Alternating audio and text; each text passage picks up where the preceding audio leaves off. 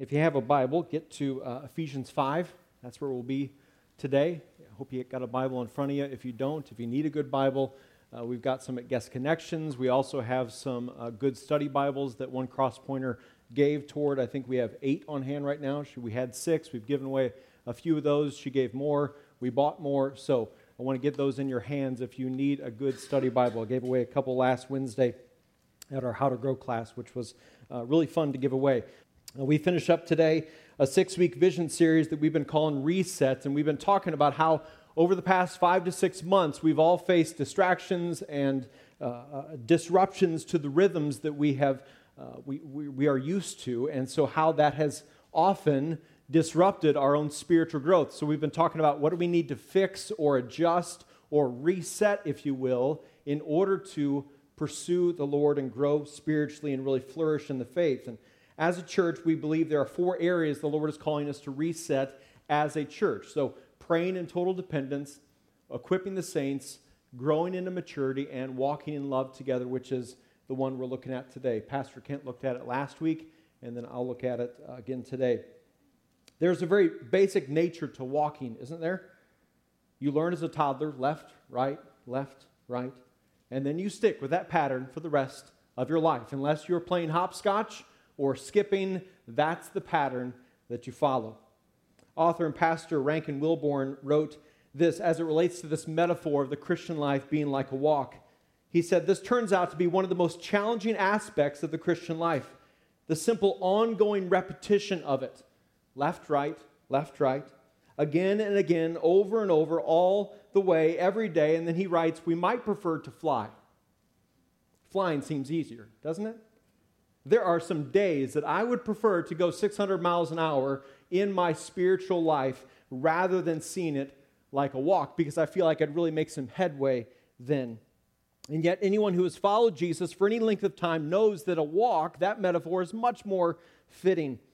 And yet in that daily, moment by moment, left, right kind of rhythm, we are being formed into Christ. We are being taught by His Word, strengthened by His Spirit.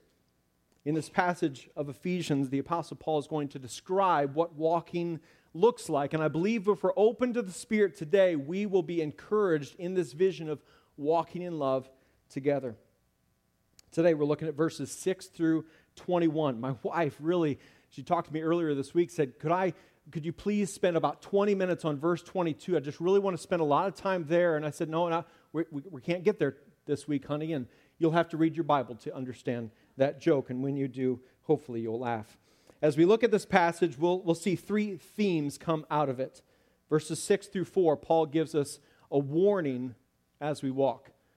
The latter part of verse 14, he calls us to wake up. Don't be sleepwalking through life.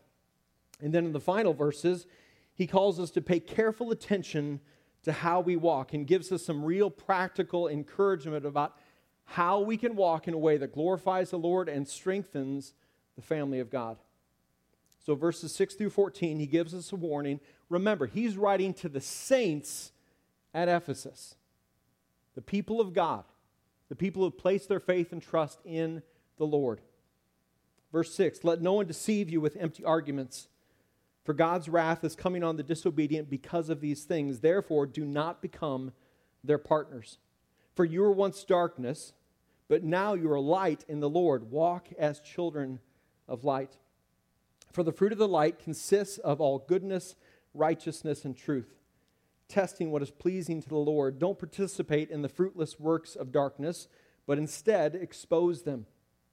For it is shameful even to mention what is done by them in secret. Everything exposed by the light is made visible, for what makes everything visible is light." Light and darkness is the theme here. You too were once in darkness, but now you are light in the Lord. Did you catch that he doesn't say you were in darkness and now you are in light? He says you and I were once darkness, and now you and I are light. Believers in Christ, we've been fundamentally changed from the inside out. Ephesians 2, 1 through 10 speaks of this fundamental change. Verses 1 through 3, it's all about darkness. We're born dark, children under wrath, living for our flesh, born with hearts that need healing. A very clear once in all our stories. Once we were this way, apart from the grace of God. But then verse 4 just bursts in like light does. The once is no longer, the now has come, made possible completely by the grace of God. So then verse 4 begins with, but God, who is rich in mercy because of his great love that he had for us, made us alive with Christ, even though we were dead in trespasses. You were saved by grace. He also raised us up with him and seated us with him in the heavens in Christ Jesus, so that in the coming ages he might display the immeasurable riches of his grace through his kindness to us in Christ Jesus. For you were saved by grace through faith, and this is not from yourselves, it is God's gift, not from works, so that no one can boast. For we are his workmanship, created in Christ Jesus for good works, which God prepared ahead of time for us to do. We have been fundamentally changed from the inside out. We were once dead, now we are alive. We were once darkness, but now we are light by grace alone, through faith alone, in Christ alone. And now, as a result, we are his workmanship, created in Jesus for what? Good works. We now walk as children of light, not to earn light, not to keep ourselves in the light, but because he is light. And the God of all mercy has been so good and gracious to change us and save us. We walk because he's changed us. And here in chapter 5, Paul is warning us not to turn back to old ways. He's saying, do not become their partners, verse 7. And then verse 11, don't participate in the fruitless works of darkness. Why? Because we're called to a life of good works, works that reveal the fruit of light, things like goodness, righteousness, truth, a life that pleases the Lord. When you think of the picture of partners, there is an interlocking, a connecting, a bond being formed. He's not saying that we are to avoid unbelievers and go down to the bomb shelter and wait for him to return. Praise God that other believers did not avoid us, that they engaged with us as missionaries when we were in darkness, that they pursued us, light entered in, and the Lord used God's people to pursue our own hearts. May we do the same as we continue to pass on our faith. He is saying, though, that you've been profoundly changed from the inside. You are now light. So don't interlock with, don't participate in actions of darkness, because that would be contrary to who you are in Christ now. Think of what grows in the darkness. Mold, infection, fruitless works. Goodness, righteousness, truth. They don't grow in the dark, only in the light. Nothing good or godly grows in darkness. Only death and destruction grow there. And Paul's warning believers, don't turn back to these fruitless works of darkness. Brother and sister in the Lord, what's your life marked by? What's your way of life characterized by? Is it a growing fruitfulness, goodness, righteousness, truth, or growing fruitlessness? These things of our old nature, our old creation that was nailed to the cross, buried in a tomb. What is our life characterized by? Paul is not saying that we won't struggle against indwelling sin this side of heaven. He is saying that we won't be characterized by, our walks won't be marked by habitual, ongoing, I don't care about that sin, I've justified it, I'm not going to change, that kind of attitude. It'd be contrary to our new identity in Jesus. It'd be contrary to the new life that he has given us by grace alone. He is saying we will not partner up with, join in with the ways of the world which we are not to conform to, according to Romans 12. Paul gives believers a warning toward walking in the ways of darkness and the ways that led to the death of Christ on that cross, sin that's been paid in full. He's calling us to walk as children of light. And then verse 14, the second half, it says, therefore, it is said, get up, sleeper, and rise up from the dead, and Christ will shine on you. Wake up, O sleepwalker. The Christian life is not one that we sleep or slumber through. And why is that? Because Jesus is not sleeping in the tomb. because he has risen from the day on the third day. Our King, our leader, our Savior beat death. He is no longer sleeping or slumbering. He is seated, but he is still reigning and ruling and has not left the throne. Woo! Charles Spurgeon said, "The sleepiness in the Christian is exceedingly dangerous. The man who is asleep does not care what becomes of his neighbors.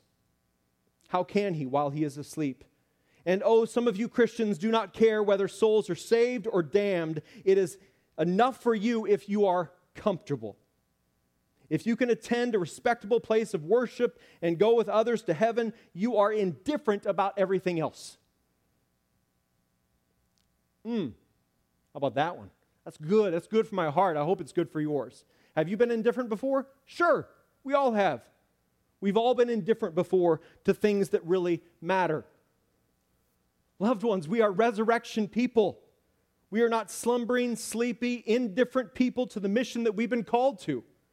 A mission to glorify God by making disciples of Jesus. We were once dead people, but now we are alive people. He made us alive together in Christ. Loved ones, the Lord is calling us to wake up. To wake up. Wake up to the mission. Wake up to eternal matters. Wake up to the brevity of life. Some of you have fallen asleep in the last 6 months. You've allowed distractions and disruptions to lead to sleepiness and slumber.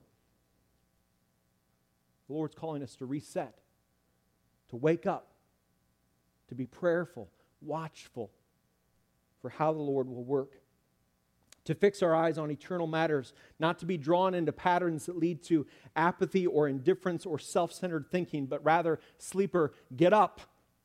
Get up. Stop snoozing. Get up. The fullness of Christ the fullness of life in Christ awaits you and I. The sun's up. Let's go live the abundant life that He's called us to live. A warning in how we walk, a call to wake up and stop sleeping through life, and then finally to pay careful attention to how we walk. Verse 15, pay careful attention then to how you walk, not as unwise people, but as wise, making the most of the time because the days are evil, so don't be foolish, but understand what the Lord's will is, and don't get drunk with wine, which leads to reckless living, but be filled by the Spirit, speaking to one another in psalms, hymns, and spiritual songs, singing and making music with your heart to the Lord, giving thanks always for everything to God the Father in the name of our Lord Jesus Christ, submitting to one another in the fear of Christ. He's got 3 contrasts there to help us give practical counsel on what it looks like to walk this life of faith. Not as unwise, but as wise, not as foolish, but understand the Lord's will, and then not drunk on wine, but rather be filled by the Spirit. The first one, verse 15 again, not as unwise people, but as wise, making the most of the time because the days are evil. Making the most of the time, it says. So not make most of time, make the most of time, but rather the time. You and I have been given breath in our lungs, beats in our hearts in this section called life. Between here and however many days the Lord has numbered our life. Take advantage of the time. Don't waste the time of the life that you've been given. Don't waste the life. Your translation may say, redeem the time. The idea of a shrewd business person just buying up all the opportunities. Think Monopoly, just buying up every single opportunity because they don't want to waste anything. Don't waste your walks, friends. We've all seen the analogy of how to set your priorities, and you put the big rocks in, and then the little rocks come in afterwards, and like money, if we don't plan on how we give, save, and spend it, it's just going to go wherever the wind takes it. Such is the case with time. If we aren't intentional about how we can make most of the time, then we will invariably waste it on all these little pebbles that culture says, oh, this really matters. And in the end, it's just a little pebble. What big rock have you neglected to prioritize? What small pebble have you elevated to a boulder because you think it's worth it? Today is the day to walk not as unwise, but as wise, making the most of the time. Second contrast, verse 17. So don't be foolish, but understand what the Lord's will is. According to Proverbs, the fool lives for themselves, lives simply for the moment, for earthly things, lives in a wasteful, wild, destructive manner.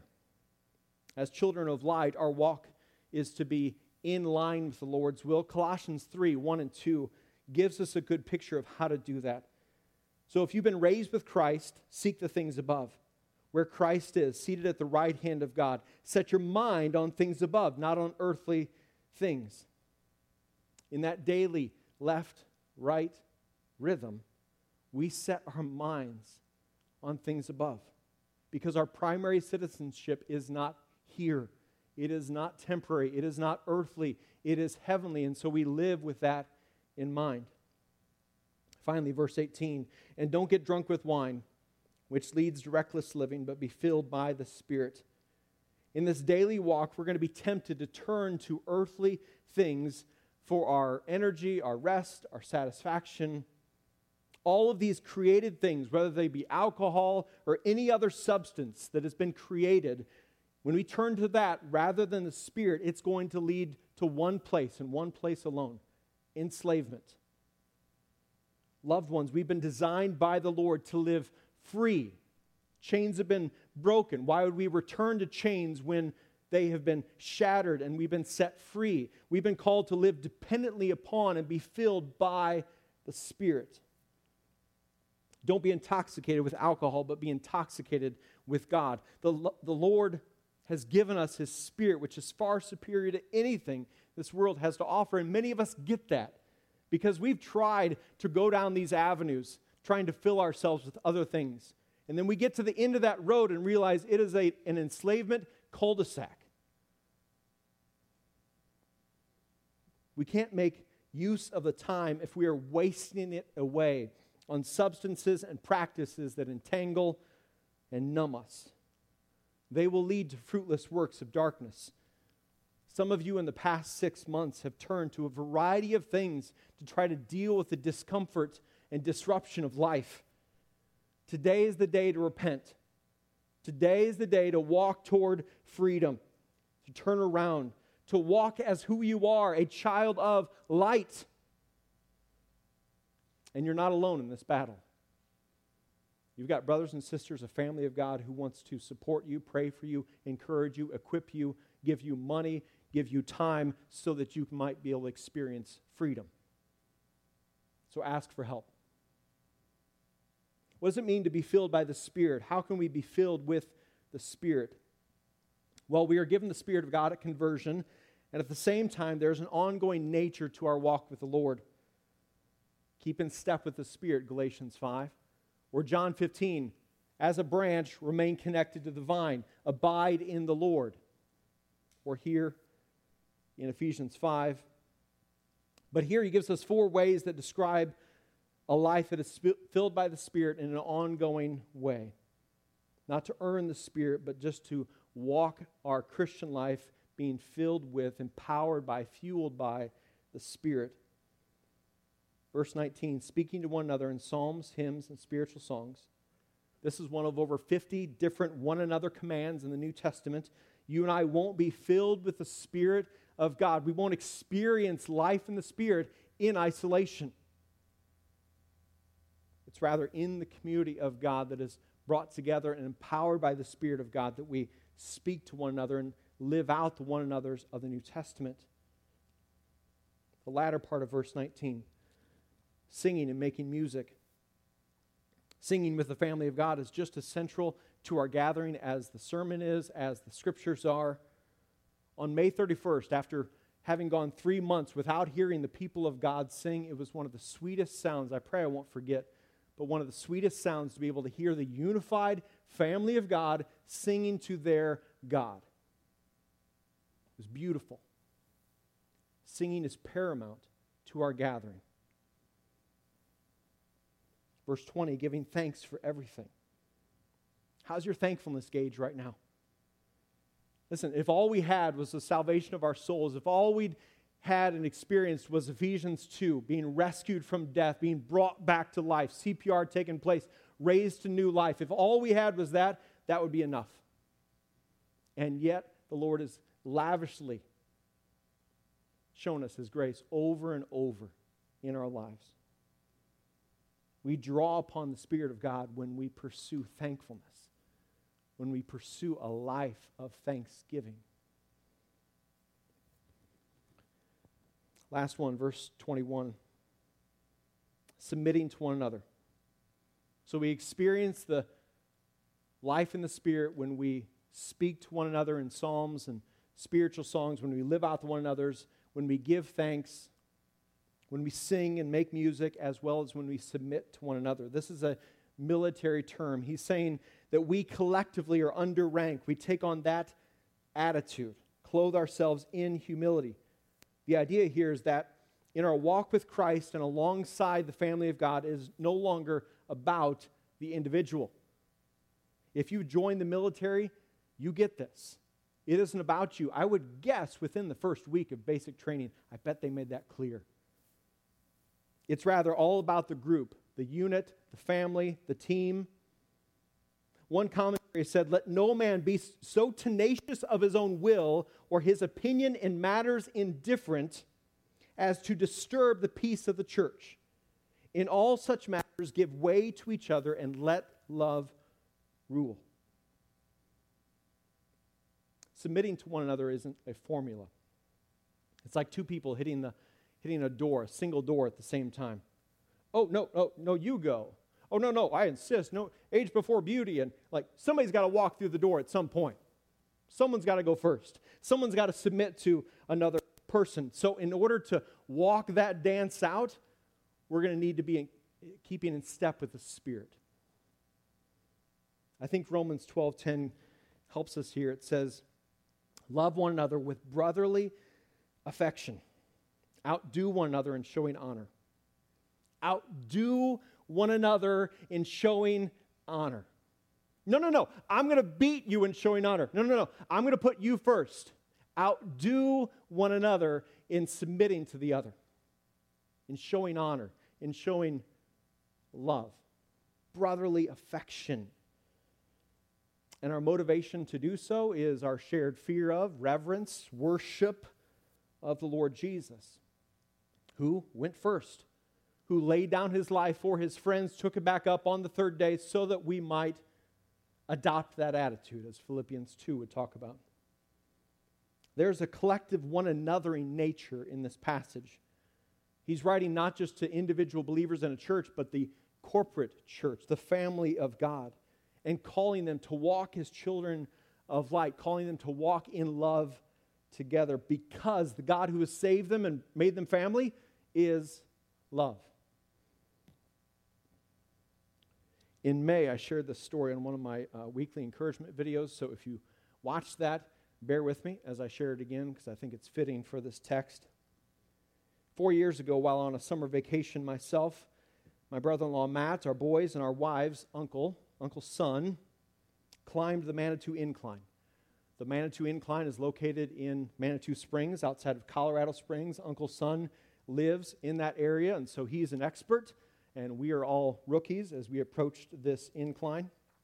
The Manitou Incline is just under a mile long, and yet over that mile it gains nearly 2,000 feet in elevation. Here's a picture of the trail about 2/3 of the way up, and all the way down there toward that parking lot is the beginning of it. It was the hardest physical activity I've ever done. We didn't train for it.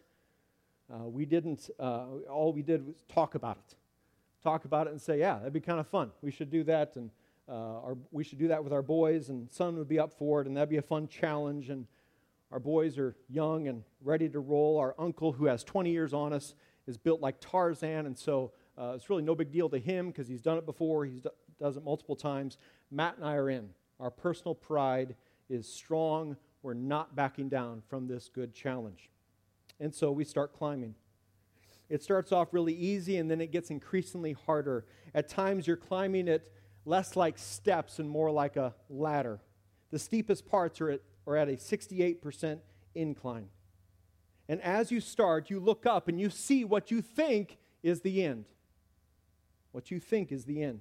And you're thinking, that's not too bad. And Uncle Son thankfully warned us about this, because what you see up there is a false summit. What you see up there is actually only 2/3 of the way up. Because if you get up there and you realize, I still got 33% left to go, you might give up. So he warned us, beware the false summit. So set your sights further than the false summit. Otherwise, you won't make it. Left, right, left, right. Keep climbing, keep walking, pause to catch your breath. But don't pause too long because the sun is setting. We got to get back down this thing, wipe the sweat, and keep climbing. At some point along those 2,000 feet of elevation increase, my thought was, I'm over it. I'm over it. I believe Matt was probably there as well, but you'd have to ask him for sure. But we weren't going to stop climbing. Our sons are with us. Our wives are at the bottom of the hill waiting to hear about it. There ain't no way we're climbing back down that thing saying we didn't finish. Okay? No way. Along the incline, I believe there were 3 responses that we could have had to that feeling of I'm over it. We didn't have these, but these would be very, very natural to have. The first one is an angry response. Well, we're on the incline now. What are we going to do? We might as well just keep climbing. This is stupid. This is stupid. Just stomping, huffing, and puffing all the way up. Okay? A despairing response. Woe is me. This is terrible. My hamstrings hurt. My feet hurt. We'll never make it. There ain't no way we're doing that one either. Or finally, a bitter response. Whose idea was this? Who is it? I want to point a finger. I want to blame somebody. Why is my son not climbing with his middle-aged father? Why is he trying to set records? Walk with your father. Who put this incline here? You know, they didn't build this right. They didn't build this incline right. Somebody should have built this differently. Anger, despair, and bitterness are ungodly sources of energy to draw from. They're short bursts of energy, and they wither like a vapor. And worse yet, there's relational carnage at the end of it. We didn't turn to those by the grace of God, and we eventually made it to the top. Here's a picture of that glorious, see what I'm talking about, Tarzan? Big smiles of satisfaction. And I do it all again in a heartbeat, maybe with a couple months head notice. But I do it all again, and my wife and I talk about my wife, like, let's do this. Let's go do this sometime in our marriage. Since March, we've been on an incline of sorts. And we're all well past a variety of summits that we assumed this would be the end. This is no longer going to affect the rhythms of life. We're all well past a multitude of summits that we have falsely placed. And I believe collectively, I've heard this from multiple cross-pointers. There's some level of, I'm over it. We're over it. No matter where your convictions are regarding protocols or reopening, in some sense, we are all experiencing this sense of, I'm over it. I'd like to be off this incline now. I didn't train for this. I didn't see it coming. I'd like to be done.